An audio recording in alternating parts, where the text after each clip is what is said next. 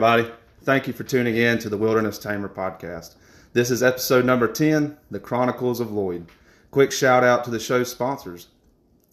It's Dry Pocket Apparel. They are the future of swimwear that come with an integrated dry bag and a magnetic strip that allows you to go 100 feet down and keep your phone dry as a bone. So go check them out on Facebook and Instagram, and as well as drypocketapparel.com. Now use promo code ALLCAPSWILDERNESS to get you 25% off your order.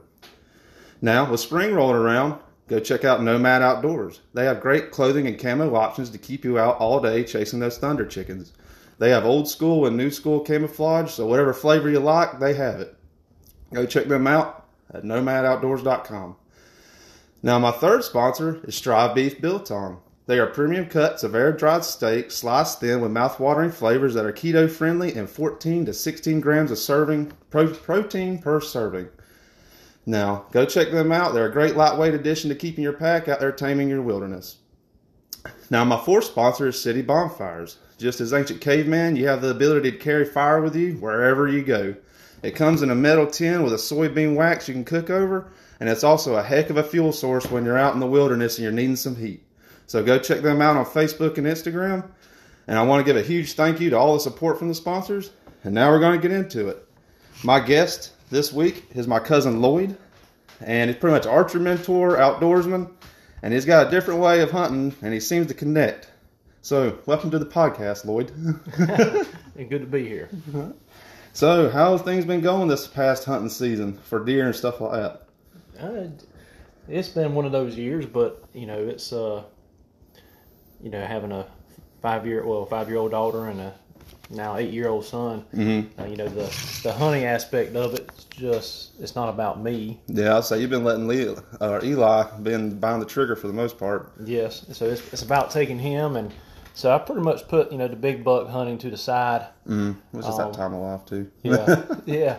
It's just the hunting I got to do, I killed one deer this year, and it was opening day of bow season. This is that doe you sent me, right? Mm-hmm. That's cool. And then that was the first deer I've killed in probably 5 years with a bow.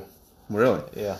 Now, just going back in time, when did you really get into, or when did you get started into hunting? Just growing up, on our farm there, and was very fortunate to have a family farm, and it was just... Y'all raised cattle, didn't you, out there? We had cattle on the farm, along with we had pigs at one time, and, but then we played baseball, so we had a lot of things going on. Yeah. So my dad's the one that started taking me hunting and taking me fishing. Yeah. And then when you get to that age where they feel confident or safe to let me go by myself fishing. Yeah. What age was that? I was probably probably the age that Eli is now. Really? 8. Just bank fishing? Bank fishing. Yeah. But the reason they let me do it without being, having an adult standing by me was because the pond was basically in my grandparents' front yard. Oh, yeah. So okay, I know what you're talking about then. Yeah. So they can just look out the window or my, Meemaw, as I call her, she would sit on the front porch and just keep an eye on me. And I just fish off the bank. That still gives you your independence, and you learn to do it on yourself, landing that fish and all that stuff too. Mm-hmm. Now, what age did you get into hunting? Yeah, I started hunting, early on with my dad, off and on. It wasn't one of those things that just clicked with me. Mm-hmm. I went with him deer hunting, and whenever I first started deer hunting, I didn't see a deer not until probably when I was 11 years old. Really? Were y'all rifle hunting? Well, rifle hunting, it was just a lot of our farmland, all the woods was utilized as cow pasture. So you had cows in there, and just constantly just kept them pushed out. Yeah. And there's a huge difference between now and then. I mean, you're looking at, almost 30 years ago. Yeah. Just the deer populations is flourished a lot more since then as well. Yes. Because isn't that in that region of y'all's property, wasn't it like back in the 60s and 70s, didn't they bring mule deer down to blend in with the whitetail herd? Didn't the Langdales do something like that? No, from what I gather is they brought deer from Wisconsin. Wisconsin, okay. It was white-tailed deer. Okay, it's just bigger bone deer then. Mm-hmm. What you can tell, the deer y'all kill on y'all's property. What you're surrounded by, that plantation, we won't say which, but you're surrounded by a big nice plantation, and it pretty much encapsulates your whole property, doesn't it? It does. So you get lucky, you might, like you say, for whitetail hunting, one strategy you like, which I'm trying to adopt too, is have like a sanctuary, and it's pretty much your whole land is the sanctuary inside of the plantation, so it works out. But I do have areas on my property that's like no walk zone. I mean, only time I walk it is during turkey season, obviously. Yeah. And looking for sheds, but then as it gets closer to deer season, especially during deer season, I just don't walk it. Yeah, that's true. And Keep so that scent down. I just keep even when when I go in there and I try to feed year round. I don't do anything special. I just keep a feeder out there year round, and that's it. I mean, it's not like I'm trying to increase the not size. overmanaged and all that stuff. Just keep animals in there so you have activity is the main thing. Yes, because I have 2 kids and my wife likes to hunt, so I just want her to and them to. I was about to say, both of y'all taught me. If it wasn't for you, Edward, and Ivy, I don't know if the wilderness tamer would be here. So I owe a lot to y'all. Now, I would say, what was your first hunting trip to where it actually clicked, to where you're like, this is going to be something that I'm going to do for the rest of my life? I was probably 12 years old, and that was probably the first year that my dad said, you know what, I know how you are with a rifle. You're responsible, so I feel comfortable to let you hunt, by yourself. And what he did was he made a lighter stand out of wood. We did. And it was like 8 foot tall. So there was no worries about me falling out and getting hurt. Yeah, if you did, it's just going to thump. Yeah. And so I had these stands, and it was that year I finally saw deer. And back then, the doe days were very limited. It wasn't like 90% of the season now. What year was this? I was 12, so it was probably I'll say 97ish. Because I remember from where I started hunting at 11, I don't remember ever being doe days until like starting here a few years back. So, which I'm kind of glad they did, especially after November after the rut. They kind of let the does take a break. I just remember it was just the doe days were very limited, and it seemed like the times I saw does, the doe days were out. That's how it goes. And then one afternoon I had a buck come out, and it was right there at low light, and I was shooting an old 30-30 with a Tasco scope on it, and I could see the silhouette, seemed clear, but what I couldn't see, which low light does, is whatever branches or twigs are out there. Yeah. Well, I shot a branch and it deflected the bullet. Of course, I missed a deer. Dang, that sucks. And then it was like a couple weeks later, I finally had a doe step out, and so for whatever reason, I was taking a shotgun. And she stepped out, and she was too far, and I shot. Like I said, using buckshot or slug? It was buckshot. Buckshot, yeah. And I shot, and of course, I don't think I even cut a hair. Yeah. But we That's how you learn, though. Just growing up, just missing deer, though. So after that season, the season ended. I made a thing. You know what? I want to start bow hunting. Yeah. I said, and the reason is I'm going to kill my first deer. Yeah. And I have yet to kill a deer yet. I said, I want to start shooting this bow during the off season. Well, my dad had a bear whitetail too. Yeah. I mean, it was 44 inches axle. Tournament bow. Pretty much. I mean, that's how long it was. Yeah. And then we were shooting Easton aluminum airs. I mean, it was the old fat shaft 25 12s. Sledgehammers, yeah. And it had 5-inch fletchings. Yeah. And I was shooting 125 grain point on it. Good Lord. So it was like shooting a log. Yeah, an old school grizzly stick, kind of. And I could not pull it back. And I remember we had it released down a lot. And it probably was about 50, 55 pounds. I can't remember. Yeah. But I remember I was shooting it every day from the time deer season ended throughout the whole off season. And when it got close to bow season, I got where I was very, proficient at it. Yeah. And so it was... That was the year I said, I'm going to kill my first deer. And the reason I decided to take up archery, just give myself a longer season. Maybe that too. To increase more my chances, yeah. So I still remember it. I hunted, opening weekend of bow season. I think it fell in the middle part of September then. And I hunted. And I was like religious on I would bathe, make sure I was scent free. Yeah. I mean, you about got to sometimes. And I was 13 years old, so I was learning Believe a lot it, as well. yeah, believing everything on the TV too. And so I still remember this. This was on a Sunday, October 3rd. I was 13 years old, so this was 1998. Okay. And that morning I went hunting, and I didn't see nothing. And I was tired because I've been getting up early and I've been trying. So I came back and it was raining. So I said, I'm just going to take a nap. Took a nap, and that afternoon the rain was about to stop. I said, I'm going to get dressed and go hunting, check the wind. I said, the wind's good. So I go and get my stand that afternoon, climb up, and the stand I had, it was probably like it was a 12-foot lean-to ladder stand. It was just a platform. And then my dad had an old baker stand, climbing stand. Yeah. And all I had was just a seat from that baker stand. And I had it, positioned about, I said, 24, 26 just enough for you to sit on? Yeah, just tall enough off the platform to sit on it. So I stood on the platform. Yeah. And I got in there, got my face mask on, and was hanging on my bow. And this is before they had these fancy, things you hang your bows bow on. Hangers and bow stuff. Hangers. Yeah. And I was shooting a thumb release made by Hot Shot. It was a plastic release. Yeah. And I was shooting 125 grain Thunderheads. Oh, yeah. And I was sitting there. That's 3-blade, right? Yeah, it's 3-blade. Yeah. And I was sitting there, and I wasn't in there 5 minutes. And I didn't have a watch, but I can tell you, as soon as I got settled down, I was able to just take a breath, and then I heard something behind me. I was like, I just got in a stand. And so I was like, I heard it again. I said, that has to be a squirrel. And I looked over my shoulder, and there comes this buck. He was like 5 yards. Yeah. Like he came out of the thicket behind me and started coming up, and I'm sitting in a red acorn tree. And there was acorns falling all around me.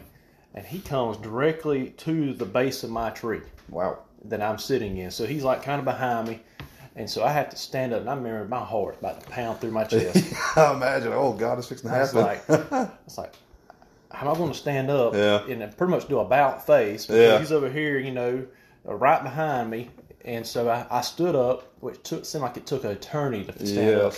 You can hear him. He was so close that you can hear him crunching on the acorns. Oh, yeah.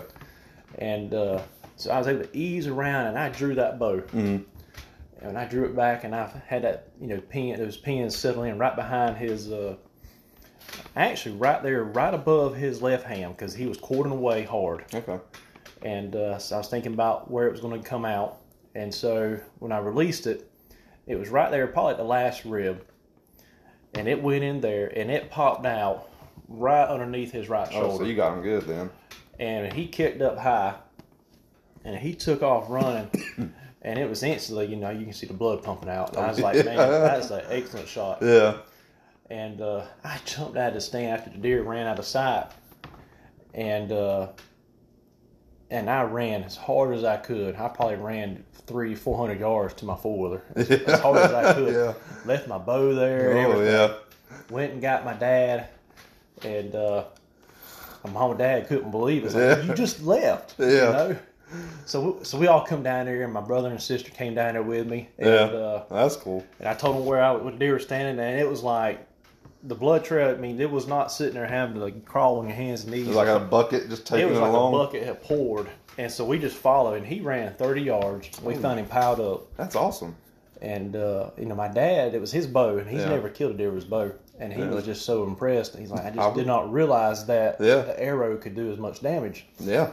So so it was a 3-point. Killed him on October 3rd. I still remember it to this day, as you can tell. I just spit it out. Oh yeah. So that was the hunt where it was the bug that bit me, and that's how it's been for me for deer hunting ever since. I heard that, like I say, and then when I came about after you and all that, you got me started. I bought that PSC Sidewinder from you.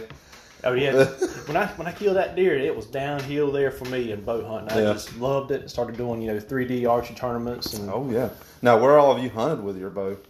I've only hunted here in Georgia, and if it's not on my family farm, it's I've gone on a couple of trips with y'all. We went to Rum Creek, WMA. Yeah, Berry College too. Berry College. You remember? Well, Elmodale. I think I had my bow. We were doing the hog hunt. You remember that one? Yeah, we went to Elmodale a couple of times. Yeah, with your Jim Bowie knife. Yeah, had the aggravating tassel with me, and I just stuck it straight through the damn tent, brand new. Brand new tent. I was like, "What the hell, Connor?"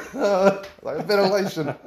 That was one of the coldest nights I'd ever been in the woods. I mean, I was in a military bag, and I was still freezing my ass off. I don't know. I think that trip in Berry College was worse than that. It got from colder. The walking. That sucked. From having to go to camp and then a 3-mile walk back to where we were hunting, just about down that road. Yes. But I mean, it's just stuff like that, and I love doing. And as I get older, I'd like for Eli and let's do that stuff again. I still remember the time that you hadn't even picked up a bow, and I can't remember if Ivy and I were married yet. Maybe we just started dating, and you were interested. Yeah. And when you was trying to figure out what route to go by, as far as should you go with a hunting bow, should you go with a tournament bow? Yeah.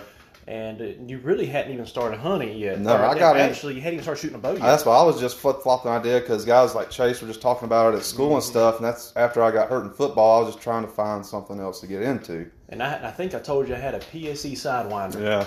And so your mom and dad bought it from me, and and that was probably your first bow, wasn't it? It was my first bow. My first compound. I'll say that. I had a recurve, and that got snapped. Too young to string it. Mom tried to help me, and she broke that limb in half.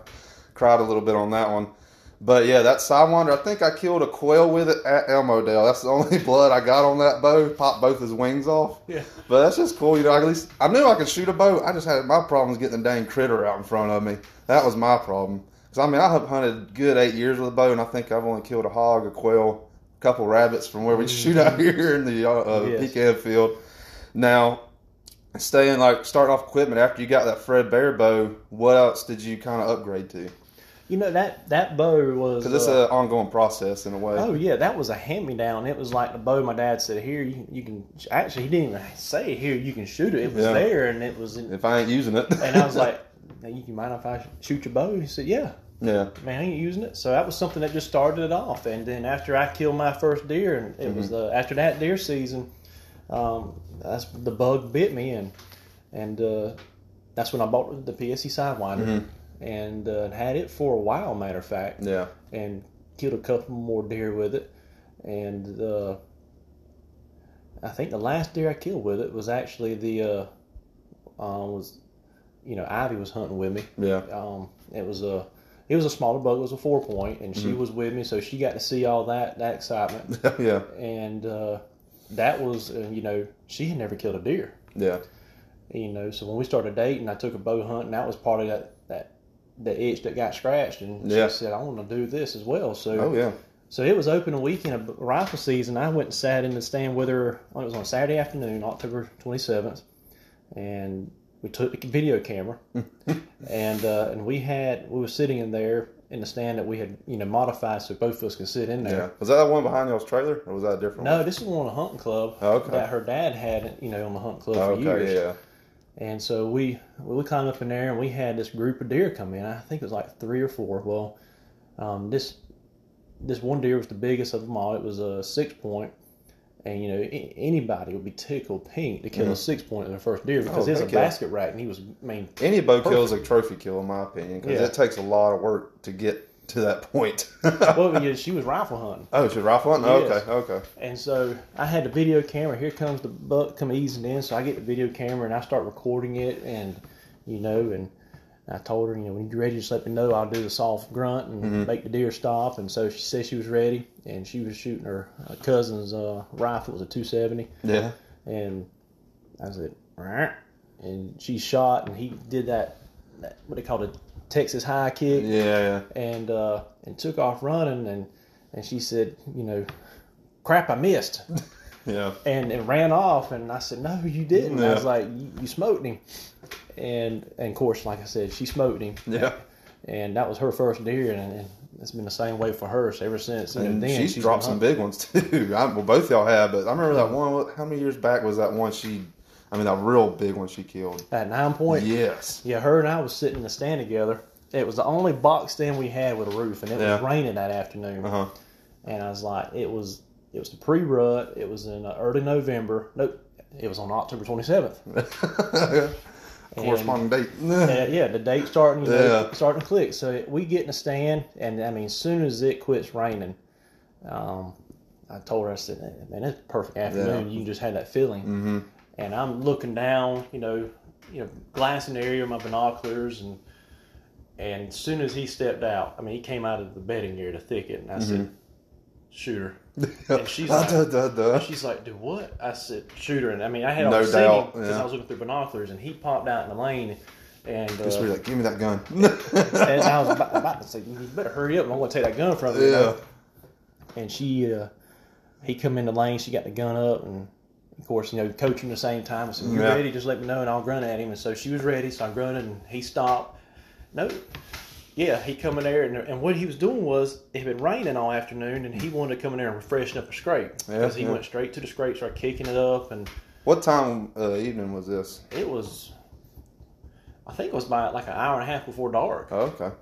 And I've always heard for big buck killing, they either do it middle of the day or middle of the night. I've heard that, but I don't know if that corresponds to down here. I think it really depends on the hunting pressure. That too. And how much, presence is in the woods, human presence. I agree with that. And so, it was early in the season. Like I said, my wife would tell you, when I go hunting or go scouting, I'm like the person playing limbo out in the woods, making sure I don't touch no twigs, no sticks, no tall blade of grass. I mean, you shouldn't have known you walked through there by the time you're done. Exactly. I don't want them to know I've been there. Mm-hmm. And so, but anyways, when this deer come out, she shot him. He ran off, and she was like shaking, like terribly bad. I would have thrown up out of the stand. I've been so nervous. And she's like sitting there. I had to take the gun from her because she was shaking so bad and holding her face. Well, here comes a doe. I said, "Well, you shot a big buck. We got an opportunity to shoot a doe. Next for me." I said, "Here, shoot." No, she said, "I can't. I'm shaking up. Yeah. You just do it." So I shot the doe. And anyways, we went down there, and it was a 9-point. Heck of a deer, man. Yeah. I'd like to get some pictures just to post them for y'all. That'd be sweet. But now I say, I can't remember where I was getting at. What, for scouting wise, what do you look for? Say you're walking in, I know you got your private property, but if you're walking on a piece of public land, what do you consider yourself as a starting point? What do down here, then up in North Georgia? Cause y'all live remember when we went to Rum Creek? Oh yeah, I never forget. And I think blackberries was maybe just coming out. And I didn't even have a blackberry. I think I had a flip phone. Yeah. And so I didn't have access to, aerial photographs. Yeah, that was really before, like you say, cell phones are just starting to debut. I don't think an iPhone was around yet. And that was the first time I ever been to a WMA period to go hunt. Excuse me. And it was, so I was really going in blind. Yeah, as we all were. Yeah, we all were. But we did it as a getaway trip. I think we did 3-4 nights. Yeah, that was the whole arch team, just get and have fun and enjoy it. And we took we camped out in tents. Yeah. I mean, we was hot roughing as it out. Heck, it was so hot.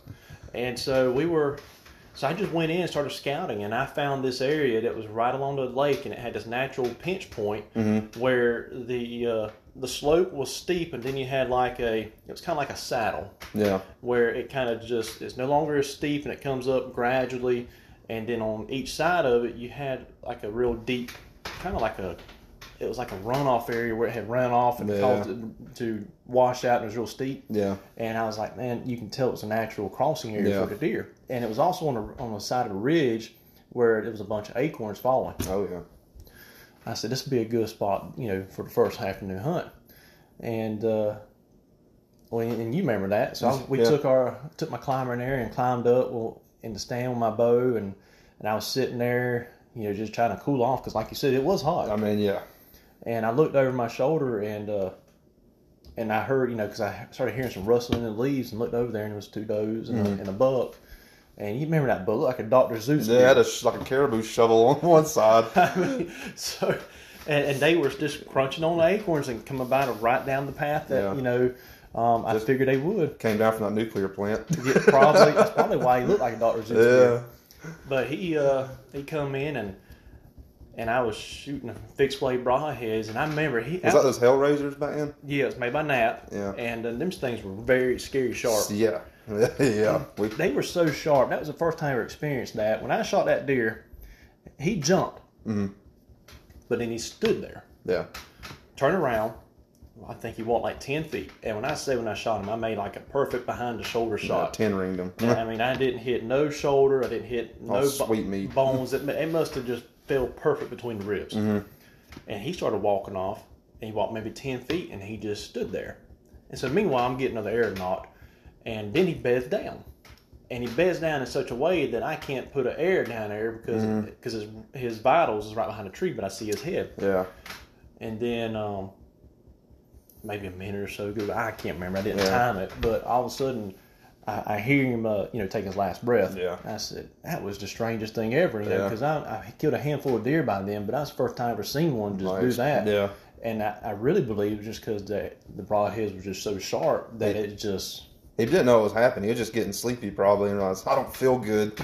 I don't know. It was strange. When the other 2 deer, saw it, I just didn't think anything about it. Yeah, that's the luxury of a bow. That's why I like bow hunting, because with a rifle, once you shoot, I guess the ambiance of the woods seems a bit tattered. You know what I mean? Everything knows you're there, and it's just one of them things. Now, like down here on, I'll say going back to your property, for deer, turkey, and all that, what kind of food plots do y'all do or anything like that? Do y'all or if y'all plant any?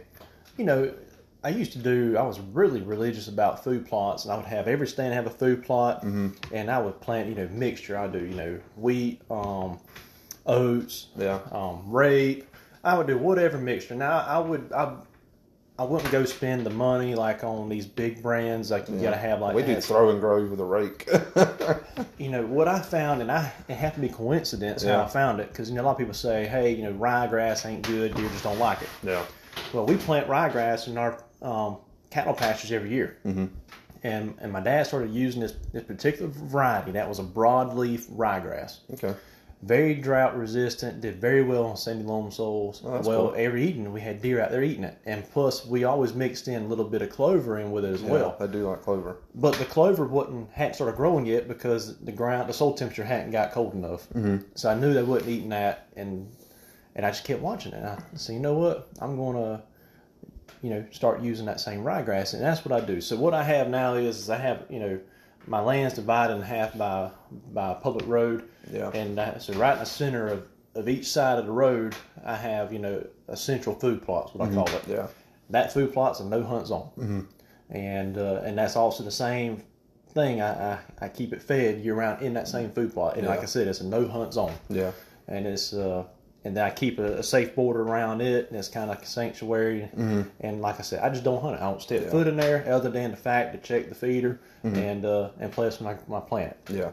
And so, when I started doing that, that really changed the hunting aspect, because the deer found something they could safely hunt or safely eat or feed, and not worry about pressure or human interaction.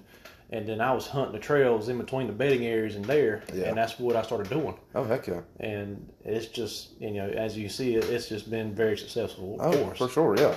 Y'all have definitely got the deer herd. And I'd say, another 10 years, y'all probably be one of the, for private land, have better property than the hunting club down the road from y'all. Nah, I don't know about that. You never know. Now, let's talk about some growing up bow hunting, self-learning. What are some tips and strategies you kind of had to learn the hard way that would help a novice starting out today? When I started shooting archery, my dad, he had a bow. He shot a couple of times. He just never did get into it. He just didn't. It's hard. I mean, he didn't have somebody to show him. Well, yeah, that's true too. And I didn't really have somebody to show me either. And a lot of the things I learned was from, getting hunting magazines, bow hunting magazines, reading. I was, watching hunting shows, on TV. And this was before you had YouTube, before you could Google how to do something, And I just trial and error, biggest thing. Yeah. And I just started shooting a lot, learning what was. So you say practice is probably one of the key things, just to get familiar with your equipment. Well, I wouldn't say practice. I mean, you have to be observant of what works and what don't work. That's true too. And so obviously, one of the key things about hunting or shooting a bow, period, whether it's a recurve, compound, longbow, you have to be consistent with your anchoring. You have to be consistent with everything you do, how you pull back, how you anchor. With your bow hand, are you squeezing it too tight? Is it relaxed? Yeah. Do you feel the same pressure point on your palm when you're holding the bow? And then same way with your release. Are you snatching the trigger? Are you anticipating a shot? Yeah. So there's a lot of things that just took a long time to fine tune and learn. Yeah. And the biggest thing I started doing, matter of fact, is I had a video camera. My parents had this video camera. It was the one that sits on your shoulder. Camera. And it was huge. Yeah. And I had it video me as I would pull my bow back and settle in on the target and squeeze the trigger, and to learning, was I snatching the trigger? Yeah. I was being, being very tough on myself, critiquing myself. Yeah. I was honestly critiquing myself. Yeah, that's how you're going to get better, though. And so that's how I learned, and that's smart. I mean, especially for back then, a lot of people probably weren't doing that. They were just getting out in the yard and flinging it. And there's a difference, too, from standing in the yard shooting a bag from where you're 10, 15 feet up in a tree on a platform. And like you said, you got to shoot down. Yes. So you got to get in your stuff and practice because you don't know if there's a buckle going to hit, a strap going to catch, or anything like that. So that's another big thing, too. Now, what about for turkey hunting? When did you start getting into that? When it got to turkey hunting, my dad had a real good friend. He loved taking people turkey hunting. Yeah. And, at that time, we didn't have any turkeys on our property. Really? And so he took me hunting.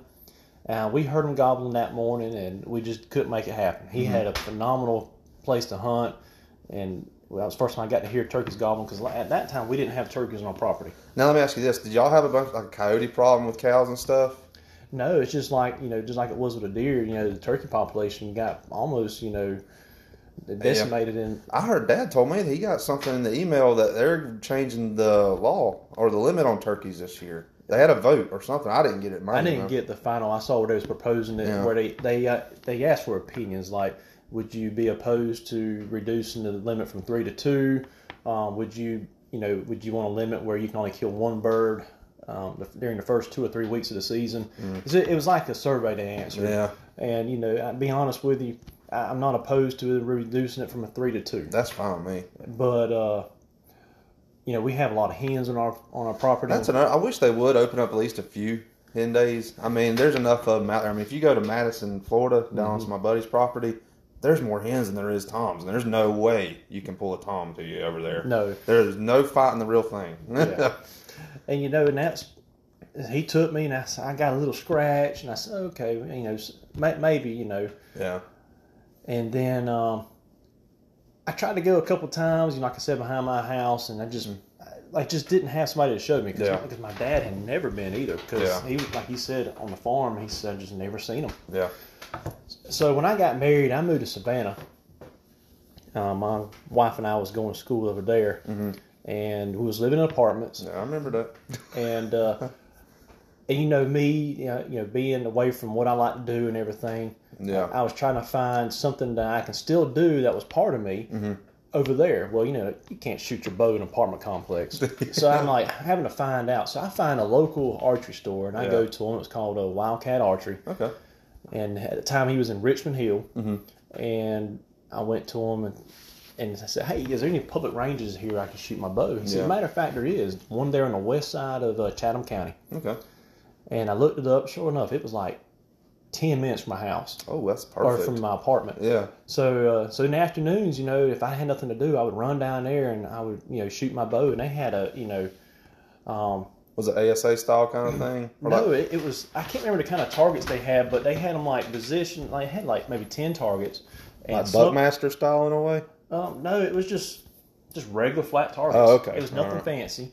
They had some of them out in the open field where you could shoot 80 yards if you wanted to, and then they had some position throughout some planted pines that as you walked down the course, they were different distances. Okay, kind of like field archery. And so I got to go there and shoot. Well, while doing that, I met this man named Mark Lauber. Yeah. He was, significantly older than me. He was, I would say he was a little older than my dad. Okay. And very nice guy. I met him there, talked to him, So throughout the time, just we're going back and forth, shooting. I just got to know him better because he ended up coming out there as well shooting. Yeah. And this guy, he kind of reminded me of, what's his name? Is it Fred? Fred Eichler. Who? Fred Eichler? No, or it might have been, his last name was Barta, where he did everything the hard way. He had his own hunting show, didn't he? Had his own hunting show. Yeah, I know you're talking about. Old school guy. Yes. He reminded me a lot of him. Like, he did everything the hard way. Yeah. And when I say the hard way, I don't mean... Traditionalist, I should say.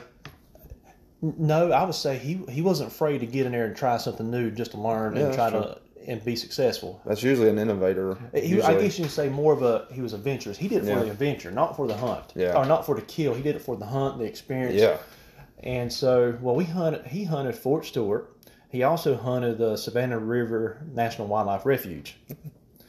And so we have a funny story about that one. We'll get into it. So I met him, and he said, "Hey, you turkey hunt?" I said, "No, I mean, I've gone one time." I said, "I don't know what I'm doing. I've never been there." This guy, when I learned, I met that he had been used as a judge for numerous WTF? National Wild Turkey Federation calling contests. Ooh. And he was telling me he remembers when Michael Waddell was a young man, him coming up. Yeah. I was like, really? And he was, telling me all this stuff. And guy knew how to call turkeys. I bet. And so he took me. We went to Fort Stewart. And Fort Stewart is... Was he military or were you? He was prior military. Okay, so you can get on there. And that's what brought him there, because he was from upstate New York.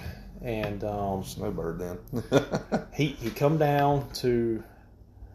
He took me out there to Fort Stewart. Yeah. And Fort Stewart is open to... You don't have to be just military. It's anybody. But you have to get the special permit.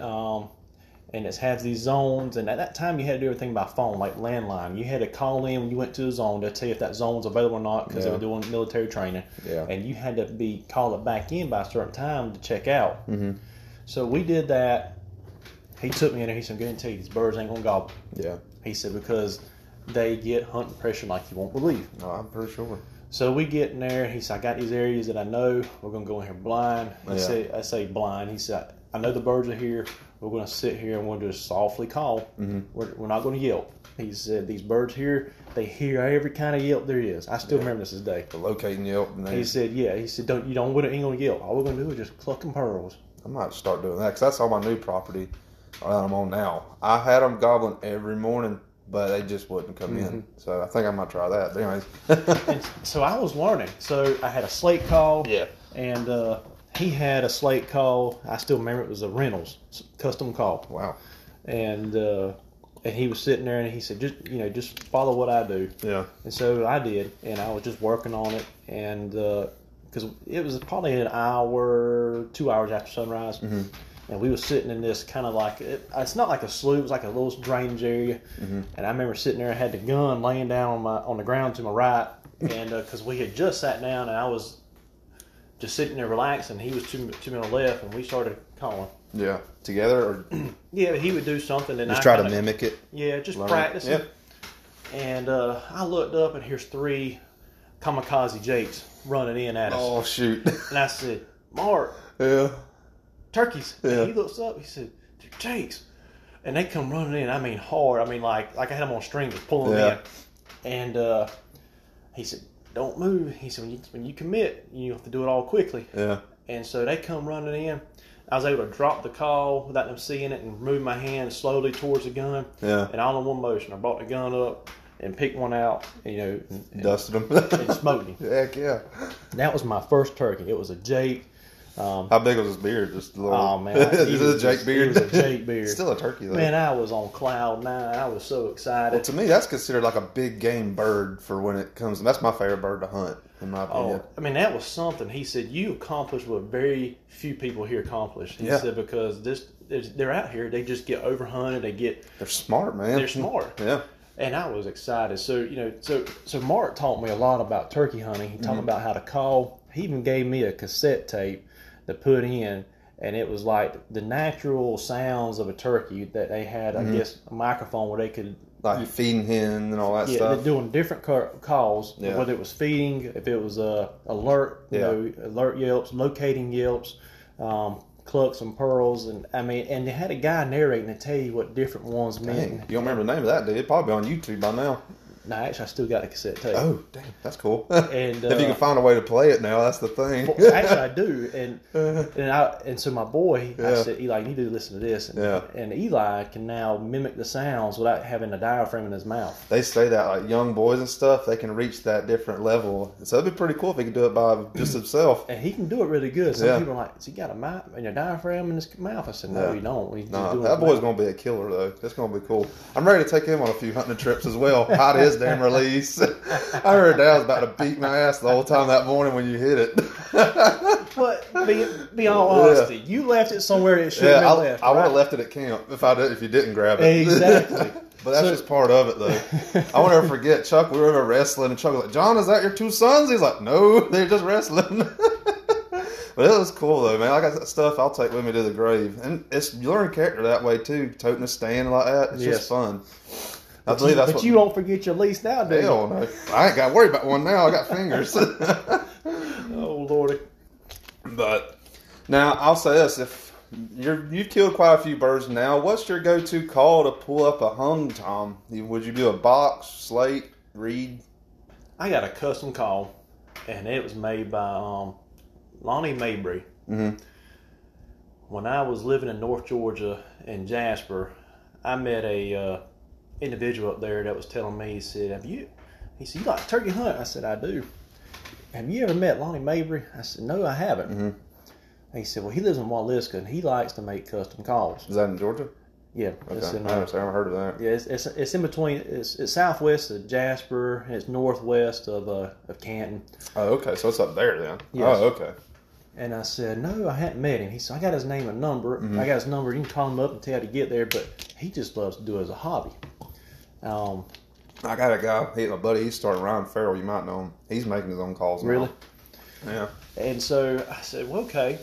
So I went up there and met and walked in Lonnie's little, shed, and it wasn't just a rundown shed. It was like he took care of it. He had everything organized. You walk in there, and he had these shells with nothing but. He had box calls. He had long paddle box calls. He had short paddle box calls. He had different types of slates, whether it was crystal slate calls. Yeah. He had slate calls with wood soundboards. He had slate calls with crystal soundboards. He had crystal calls with wood soundboards. Doesn't that give just a sharper sound in the woods, just a little more rounded, say? It does, like different soundboards on whether it's a crystal call, or I say crystal, glass call, or a wood call, a slate call. It just, they'll put different boards in there and it gives a different sound. Yeah, different pitches and all that. Well, he's got different types of wood, and he'll tell you the history of the wood. That's cool. And then on the back of the calls, he wrote what the wood is and what year. That's badass. I mean, it was really nice. So I bought a couple of box calls from him that just, ones that he wrote in my name, good luck, many years of turkey hunting. That's cool. Same way to Eli. He wrote one for Eli. Well, I've not ever been successful with a box call. I've tried them a couple of times. I've had one, but I've never used it as my primary to get a bird in. I think it goes back to, have they heard it a lot? Yes. And so the box call, or I like a slate call. Yeah. It depends. If it's real humid, I like to use a glass call. If it's not real humid, I like to use a slate. The slate has, to me, a more natural sound. Yeah, but if you get it wet, you're screwed.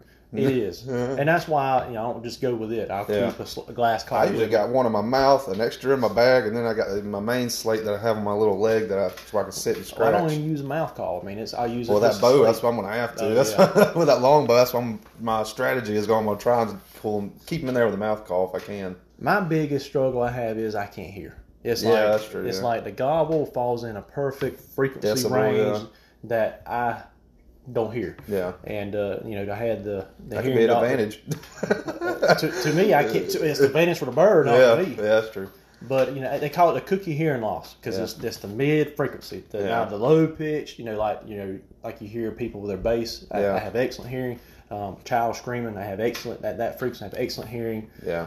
But it's right there in the mid frequencies. That's crazy. You figured it'd be the either or you couldn't hear lower. Or it's something. hereditary. Yeah, that's true too. Dang genetics. So if the turkey's not within 100 yards facing me, I can't hear it. Gobble. That sucks. I mean, so basically, I go in where I know the area it is, and I'll just sit there. And if I can hear them, that's great. If I can't hear them, I'll just sit there. And I always try to sit in a spot for an hour after I start calling. Yeah. Because I've had it for where, each set, you would say before you move. That's smart. Because I've had it where 30 minutes in, I didn't hear nothing. I got up, and as I stood up, it was 3 gobblers. I mean, just over the ridge that were coming to me. And so you learn lessons. That's the lessons you learn. That's just being out there learning it. That's how you're going to learn anyway. Yes. Just inundating yourself. But the one that really laid the foundation and taught me a lot was that guy. His name's Mark Lawber. He's a good friend. I still talk to him. And that's cool. And he's I seen him pictures of my boy when he killed his first turkey last year. Yeah. And tell me about that. How did that go down? That's all Eli. Yeah, let's tell me about Eli's first bird. So I bought Eli this 410. It was a single shot made by Stevens. And it came with a turkey choke, a super full choke. Have you seen Dad's 410? I think it might be a Stevens, but it's like OD green. It's got where you can put 10 shells in the stock. I mean, no, I hadn't seen it. It's going to be a bad little turkey slayer. You're going to put a red dot on top of it. It's just a regular single shot. It kind of looks like the New England single shot that's style. like my old 20 gauge. Yeah. So it's a break open single shot. Simple. Very light, yes. Well, Eli, I started... He'd been shooting BB guns since he was 3. Yeah. And he wore out that BB gun last summer, during the coronavirus pandemic where he was staying home and he wore that BB gun out. Oh, yeah. How many kids outside. That wears out a Red Ryder style BB gun? Not in their lifetime. Within 4 years. I still got mine from when I was younger, so. The boy shoots it all the time. Yeah. That's good, though, man. You're setting the foundation for him to be a hell of an outdoorsman. But, he's very, for his age, I'm impressed because he can actually carry on a hunting conversation like an adult versus some of the kids. Well, that is gun safety is phenomenal. That, too. That's another big thing. And, he's very good with his gun. He's very conscious about where he points. His muzzle awareness is there. Keeps his finger off the trigger until he's ready to shoot. Yeah, that's how I was brought up, too. Just being around at a young age, and it's just, you get to enjoy it. You know what I mean? And so whenever... So I bought him this 410. I've had his monopod shooting stick made by Primos that you can shoot up and down. Those things are good. And I had him because he wasn't quite strong enough when I first got it when he was 6 years old to hold it in freehand shoot it because it is a little heavy. Yeah. For his size. Yeah, I was like. And I put skeet out there about 20 yards and different differences. Let him shoot and he can visually see that he's hitting it and because it dusted. Man, he just smoked it. And I'm just shooting just bird shot in him. So last year, turkey hunting, we went. A good friend of ours said, "Hey, you want to take Eli and get this bird?" I said, "Yeah, let's go." So Eli's sitting in my lap. We get in there. It's like dark, and we walk in there. Mosquitoes are horrible. Yeah. We get sit down, find a tree. Well, I have Eli sit right in my lap. I don't have no fancy turkey chair. Yeah. He sits in my lap so I can sit there and coach him. Yeah. And we sat down and. Light comes up, the bird starts gobbling. I'm like, oh, I can hear him. He's close. He's close then. I said, Eli, you hear that? He said, yeah, I hear him, Daddy. Yeah. Well, I heard him fly down. I can hear turkey wings, for a long ways. Oh yeah, it scared the shit out of you too when you're walking through the woods as well, coon hunting before. so he started. I heard him fly down, and he's gobbling, and it's low light still. You can still see plenty fine, but it's still low light. And what really neat is when you get them in low light situations like that, when they first come off that tree and they're hot, their head starts glowing like an incandescent, like a fluorescent. They're like different colors. It's like a neon blue white-ish. And you can see him walking through the slough, coming behind the palm meadows, and I'm having to wait and for the perfect shot. And he gets over here, and he's about 35 yards. It's a good poke. Especially 410. And so, it was a 410, and I'm like, man, this right here is going to be a good shot. I don't know the efficacy of this 410. But it only takes one pellet.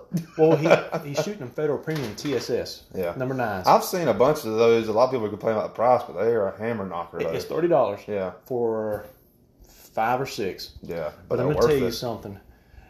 When that bird held up, they get locked up where they won't come in any further.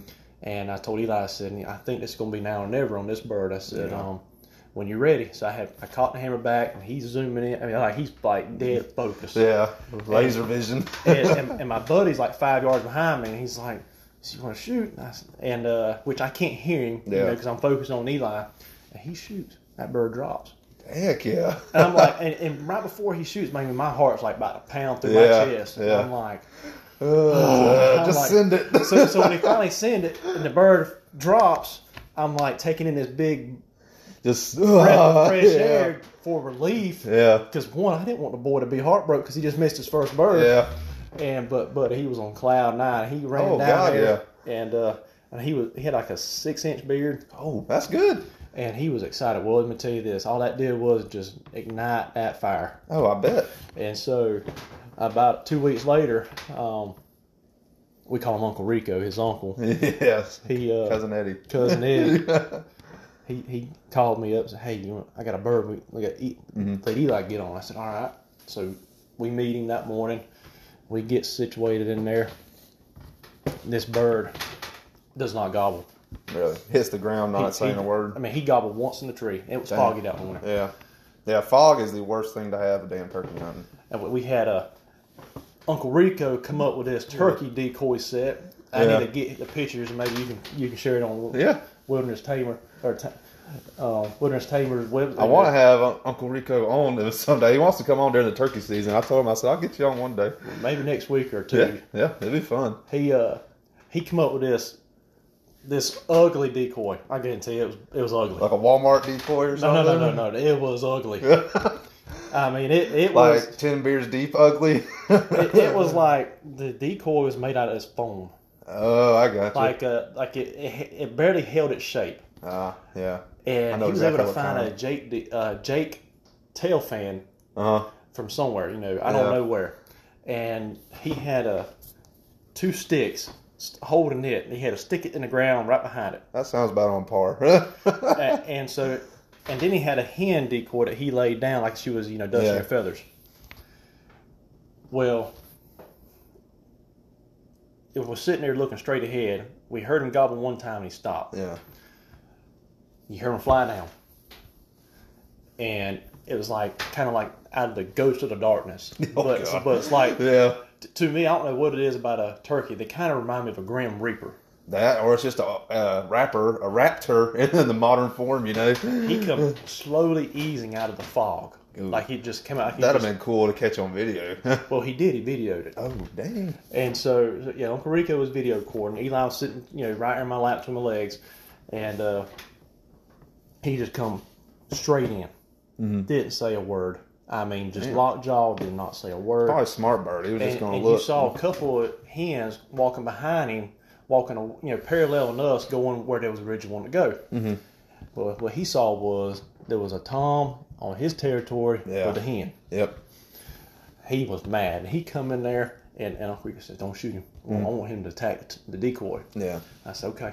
So he come in there, and you can hear him spitting. You hear him drumming. That's cool. Yeah. And you can tell he would drop his tail feathers down, and he had his head up like he was about to pounce on him. Yeah, he was about to pounce on the decoy. Yeah. And Uncle Rico said, "Shoot him." I said, "I thought you said awake." He said, "God." Abandon the plan B. I said, "Eli." I said, "Shoot him." Sick him. Eli shot him. When you shoot at a turkey, they always, they flop. Yeah. When they flop, they flop. Yeah. This turkey fell straight backwards and fell like a sack of potatoes. Just straight dirt now. I mean, just don't get no deader. Yeah. I mean, no twitching, no flopping. Yeah. I mean, it's the way to do it. That 410 impressed me. I'm thinking when I do gun hunt, it's either going to be my 20 gauge or a 410 because I feel like a 12, it almost does too much damage to the bird. Well, you get a lot of harsh recoil. That too. But a funny story I'll get into that in a But minute. the number 9s on them TSS rounds, man, they are phenomenal because they put so many rounds in a spot and they're heavy. Yeah. When compared, are they a copper BV or is it like a? No, they're tungsten steel. Oh shoot! So they're real heavy for the size. Okay, so I guess that's the TSS then. Yes, it's a TSS. Yeah. Pattern's phenomenal. That gun. I don't have a red dot scope on that gun. Yeah. It's just he's shooting that BB. I wouldn't worry about no batteries or nothing. And plus, if you get reliant on a red dot and the batteries die, you're screwed. Well, the gun's so light, he can easily maneuver it, handle it now. Mm-hmm. It's got a sling on it, but it's not so light where the recoil's harsh. Yeah. It's like he's not first time complaining about a recoil. Yeah. And plus, most of the time, that animal's in front of you, you ain't going to feel it anyway. Exactly. Like you say, your heart's pounding out your chest. You're like, man, I can't believe I got this sucker right here in me. But, man, when he killed that bird was phenomenal. He had almost 11-inch beard. He had one spur that was over 1 3/8. I mean, this is a phenomenal bird. Yeah. I mean, I told Eli, I said, not many people kill a bird like that. And because I got his tail fan out and I got it drying out on a board right next to his first bird, and I said, Eli, he's twice the size. The fan's twice the size of your Jake. Heck of an upgrade, ain't it? And so the boy loves deer hunt. He loves to hunt squirrels. He loves to hunt rabbits. He loves to hunt dove. Yeah. He killed his first duck this year with his 410. Now, see, that's like duck hunting with you and Ivy too. I mean, growing up with y'all brought me, at least got me into it where I could pick and choose what I like doing. Mm-hmm. So. Now, like, getting into that, what animal, which I know you say you like whitetail, would you say that's the animal you gravitate more towards if you had to pick one to do for the rest of your life? Would you want either turkey, deer, or is there something else that you would prefer to do? I have seasons. That's true, too. That's about how I am. It depends on what time of year. In. If it's during November, oh, buddy, it's all about whitetail. Yeah. I mean, I won't even look at a duck. Yeah, that's true. It's not until, middle part of December before I even start thinking about duck hunting. Yeah, that's true. Usually not until January, to be honest with you. Yeah. But it depends. I enjoy turkey hunting. I enjoy fishing. It just depends on what time of year it is. What I'm doing. I mean, I'd say because you got a nice saltwater boat too. If you know what kind of boat you got, it's a Robalo. It's a bay boat. We need to do a podcast out there. Go fishing on the flats, man. I tell you what, my wife and kids love that boat, and I bet we take our nieces, we take friends out on it, and it's just What do y'all go after most of the time? Are y'all just like, I know y'all go boat riding, but like we like the inshore fish. yeah, we really do. Safer for one. Well, we just, Ivy, she gets seasick. Yes. And so she has to take these special patches to go behind the ear. I had to put one on for the cruise. And but when we're inshore, she don't get sick. Mm-hmm. I think but as soon as she talks about going offshore, she'll get sick. Well, I think if you lose sight of land, that messes with a lot of people too. Yes. Because I remember in Ed's boat, we'd go 50, 75 miles out. And I was younger, and now I'm like, what the hell were they thinking going out that far? My boy, Eli, he don't care. Yeah. We can go. Well, when we've gone out, over 30 miles on my boat offshore fishing. Yeah. We caught red snapper. Ivy she had that patch on her ear, so she was good there. Yeah. We caught grouper. This past year, Eli caught his first keeper grouper, and he was a hoss. About pulled Eli over the boat. It was hilarious. I heard that. I mean, he's like, "Daddy, fish on." Daddy, fish on, and he's like, he's walking along the side of the boat, along the gunnel, and the rod's going down more and more, and he's like, Daddy, help! Yeah. So I'm in the front of the boat trying to, get stuff situated. Well, I'm having to retie another one because I just had a big fish break my line off. Oh man! So I had to drop that, run there, and grab it real quick by one hand.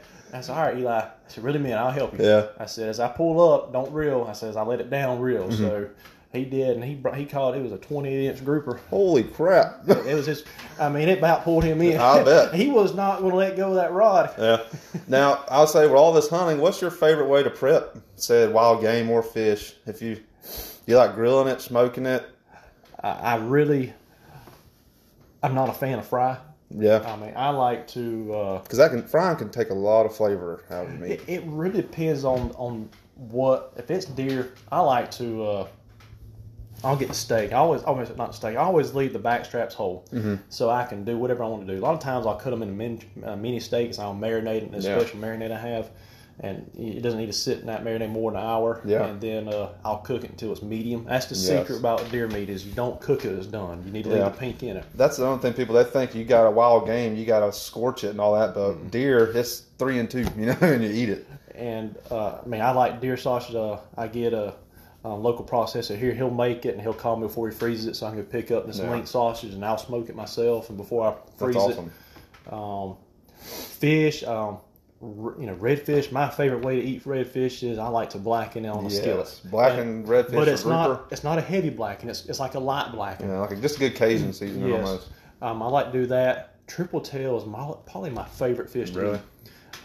We caught a triple tail a couple years ago, and I filleted it off the backbone, left the scales on the other side, and so I left the skin and scales on there, and so it's kind of like a it's on a shell. Yeah. And so I let it brine for a short time. It wasn't overnight, and then I put on a smoker, and I did what's called a cold smoke. Yes. So I did it at 150 degrees, and I had the scales down and the meat's up, and I cook it. And it took a couple hours. Like I said, it's a cold smoke, and low and slow. And it's like I cooked it just enough where you stuck a fork in it, and twisted it, flake. Oh man! Ivy and her mama, were like, their mouths were just drooling. Like, oh my God, this is like the best fish I've ever ate. Yeah. And they were really just love the flavor. I mean, and so that's the first triple tail I ever ate that I caught, and the way I cooked it, man, it was so good. So it just depends. Turkeys, that's probably the only thing I'll eat fried. We'll cut it up in nuggets and we'll let it soak in buttermilk overnight, and then we'll fry it in peanut oil, and it's like, oh man, it's good. I mean, I bet. Yeah. And sometimes we've tossed it in buffalo sauce and had buffalo turkey nuggets. And good Eli too, loves him some turkey nuggets. I bet. Man, that's the best poultry you can bring out of the woods, in my opinion. But I say we're rounding it up here towards the end, and I'm glad you come on finally getting able to do this thing, man. Yeah, sorry about that. No, dude, it's just life and scheduling. But I definitely want to have you back on. I want to have Ivy on, and like Julie and them too. Just have a woman's perspective, and plus have the wives too, as wives of a hunter. See if they get their perspective on it. You need to get Ivy on it. You should talk about her coon hunting days. Yeah, that's got me started in that too. That was a backhanded compliment though, getting into coon hunting. Yeah. God, but Megan, thanks again, Dustin. I really appreciate it coming on. And thanks again to everybody for listening to the Wilderness Tamer podcast. Looking forward to what the future holds.